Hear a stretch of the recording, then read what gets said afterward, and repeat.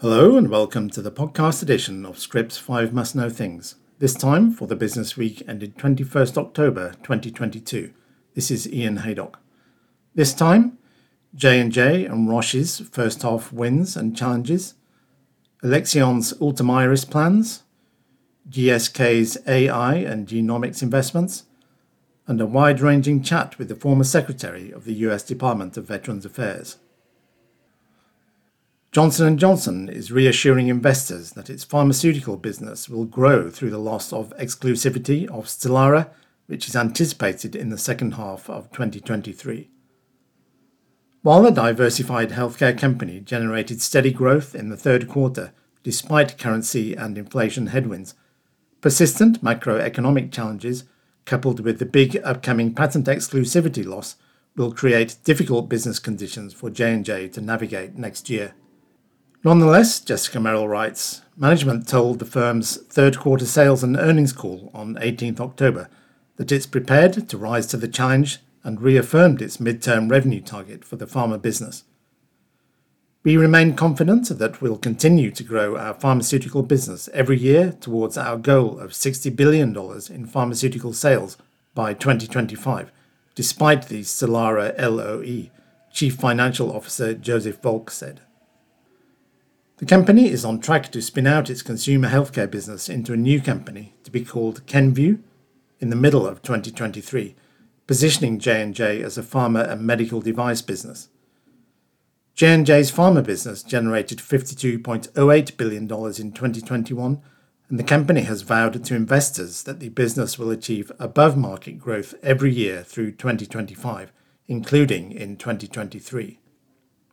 Worldwide Pharmaceuticals Chairman Jennifer Taubert said growth in 2023 will be driven by existing growth drivers like Darzalex and Tremfya, as well as by newer launches like the CAR-T therapy Carvykti for multiple myeloma.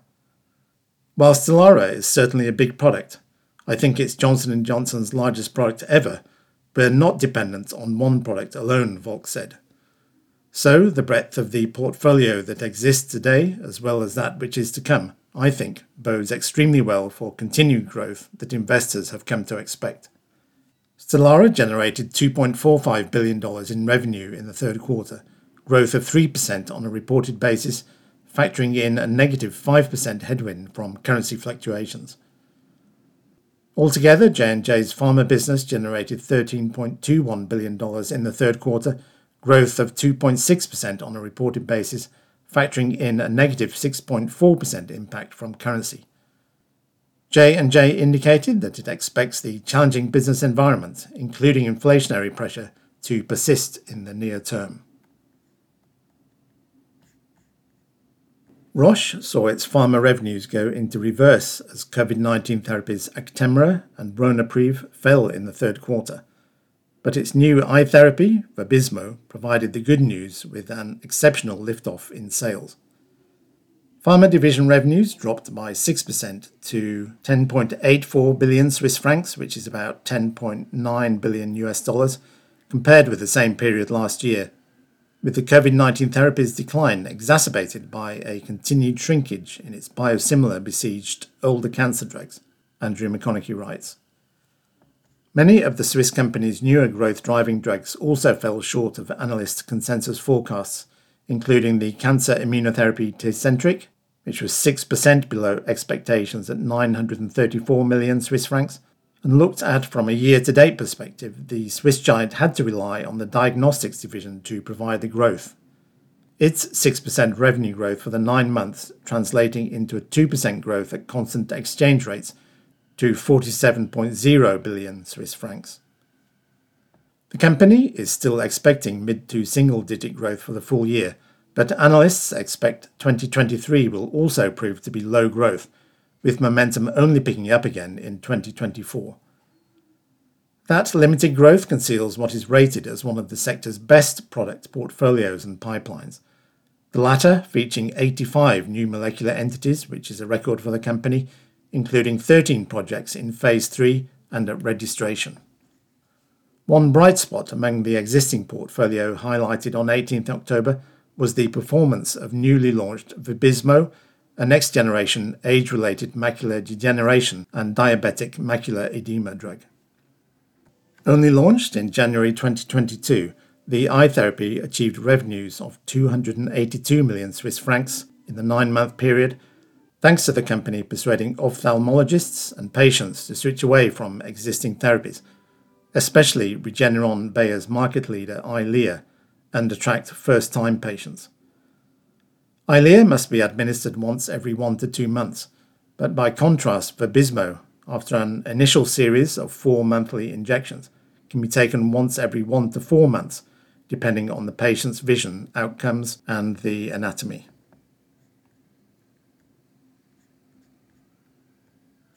Alexion Pharmaceuticals' new complement inhibitor, Ultomiris, has excelled in a phase 3 trial in neuromyelitis optica spectrum disorder, or NMOSD, the firm has said, further establishing the product as a successor to the Soliris franchise ahead of its loss of patent exclusivity. AstraZeneca's Rare Disease Unit will present the new data from the Champion NMOSD trial at the European Committee for Treatment and Research in Multiple Sclerosis meeting later this month, Ayesha Sharma writes. The trial evaluated Ultomiris, a complement component 5 inhibitor, in 58 people with anti-aquaporin 4 autoantibody positive NMOSD, an autoimmune condition that causes damage to the spinal cord and optic nerve. Those positive for anti-AQP4 autoantibodies comprise around 3/4 of the whole disease population. The new clinical data showed that there were 0 adjudicated on-trial relapses in Ultomiris-treated patients at a median treatment duration of 73 weeks, representing a relapse risk reduction of 98.6%, p less than 0.0001, compared with placebo. While the company would not comment on timelines for a potential US FDA filing in NMOSD, it was noted that the company was working expeditiously to this end. CEO Mark Zanoya said the results suggested Ultomiris could ease treatment burden for the community. There are few approved treatment options for NMOSD, and the disease is commonly managed with the use of steroids and rituximab.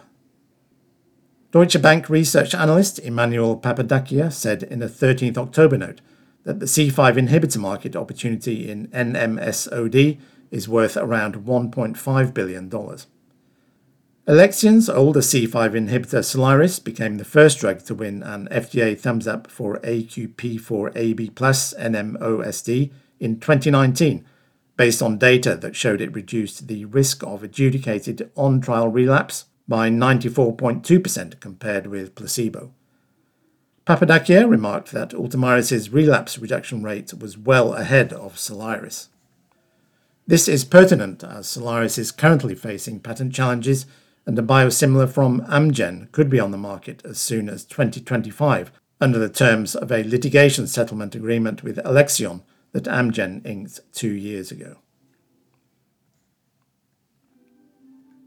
GSK's new Chief Scientific Officer, Tony Wood, has begun his leadership with an expanded investment in genomics and artificial intelligence and machine learning, aimed at helping the company improve its R&D success rate. Wood took over as GSK's research leader at the beginning of August, having worked alongside his predecessor Hal Barron since 2017 to turn around the company's long-term R&D underperformance, which included reversing an exit from oncology. A lack of success in bringing new drugs to market has seen GSK slip down the industry revenue rankings from 2nd in 2000 to 9th position in 2021, Andrew McConaughey writes. But CEO Dame Emma Walmsley and Wood believe a reinvigorated scientific culture and more focused R&D approach begun by Barron can help it rejoin the sector's top tier. This approach includes insisting that most drug candidates have genetically validated targets, and here Wood played a key role during Barron's tenure, building GSK's functional genomics and AI/ML organizations from scratch. The company now employs 120 experts in AI and machine learning, which it now claims is the biggest in-house AI team anywhere in Big Pharma. Wood made his debut media briefing on 17th October with the announcement of an expanded alliance with AI and data-based precision medicine company Tempus, and said this approach was central to his vision for R&D. He said, "It's an example of doubling down on technology to deliver innovation faster, and that's one of my top priorities as Chief Scientific Officer." He said that in his near 30 years in the sector, the integration of AI and genomics into drug research was the most impactful he had ever seen. It's really set to transform our industry, and at GSK it has been at the forefront of this, making significant and early investments with the ambition of doubling our R&D success rates. Having built the GSK AI team himself, Wood is betting that having a high level of expertise in-house will prove more productive than the more common approach where pharma companies are more heavily reliant on external collaborators. Most importantly, it means we are able to really embed and write our own sophisticated AI ML products. We are not unwrapping other people's software, Wood told Scrip. Finally, as pharma readies to deal with the landmark US Inflation Reduction Act, or IRA, which establishes unprecedented powers for price controls in Medicare, a former government official has asserted that industry is not likely to face a big financial hit, but ought to address the issue of affordability in earnest or risk action. In an interview with Scrip's Andrew Ganguly on his recent visit to India, David Shulkin, former Secretary of the US Department of Veterans Affairs in the Trump administration, stated that while the impact of the IRA isn't likely to be that severe, what's important is that the signal is set on the back of public opinion in the US, suggesting that more than 80% of Americans are concerned that drugs are no longer affordable. When you have public opinion of 80%, that's where politicians begin to start working together to find solutions, explained Shulkin, who was also the VA's Undersecretary of Health in the Obama administration. The executive has in the past similarly emphasized that public opinion will shape the midterm elections and politics in general. The IRA, which for the first time provides the Medicare program the ability to control drug prices, is a signal to industry that the government has the political will to do that, but it isn't a real significant financial hardship since it only involves 10 medications that will start in 2026 and additional drugs thereon each year, he explained.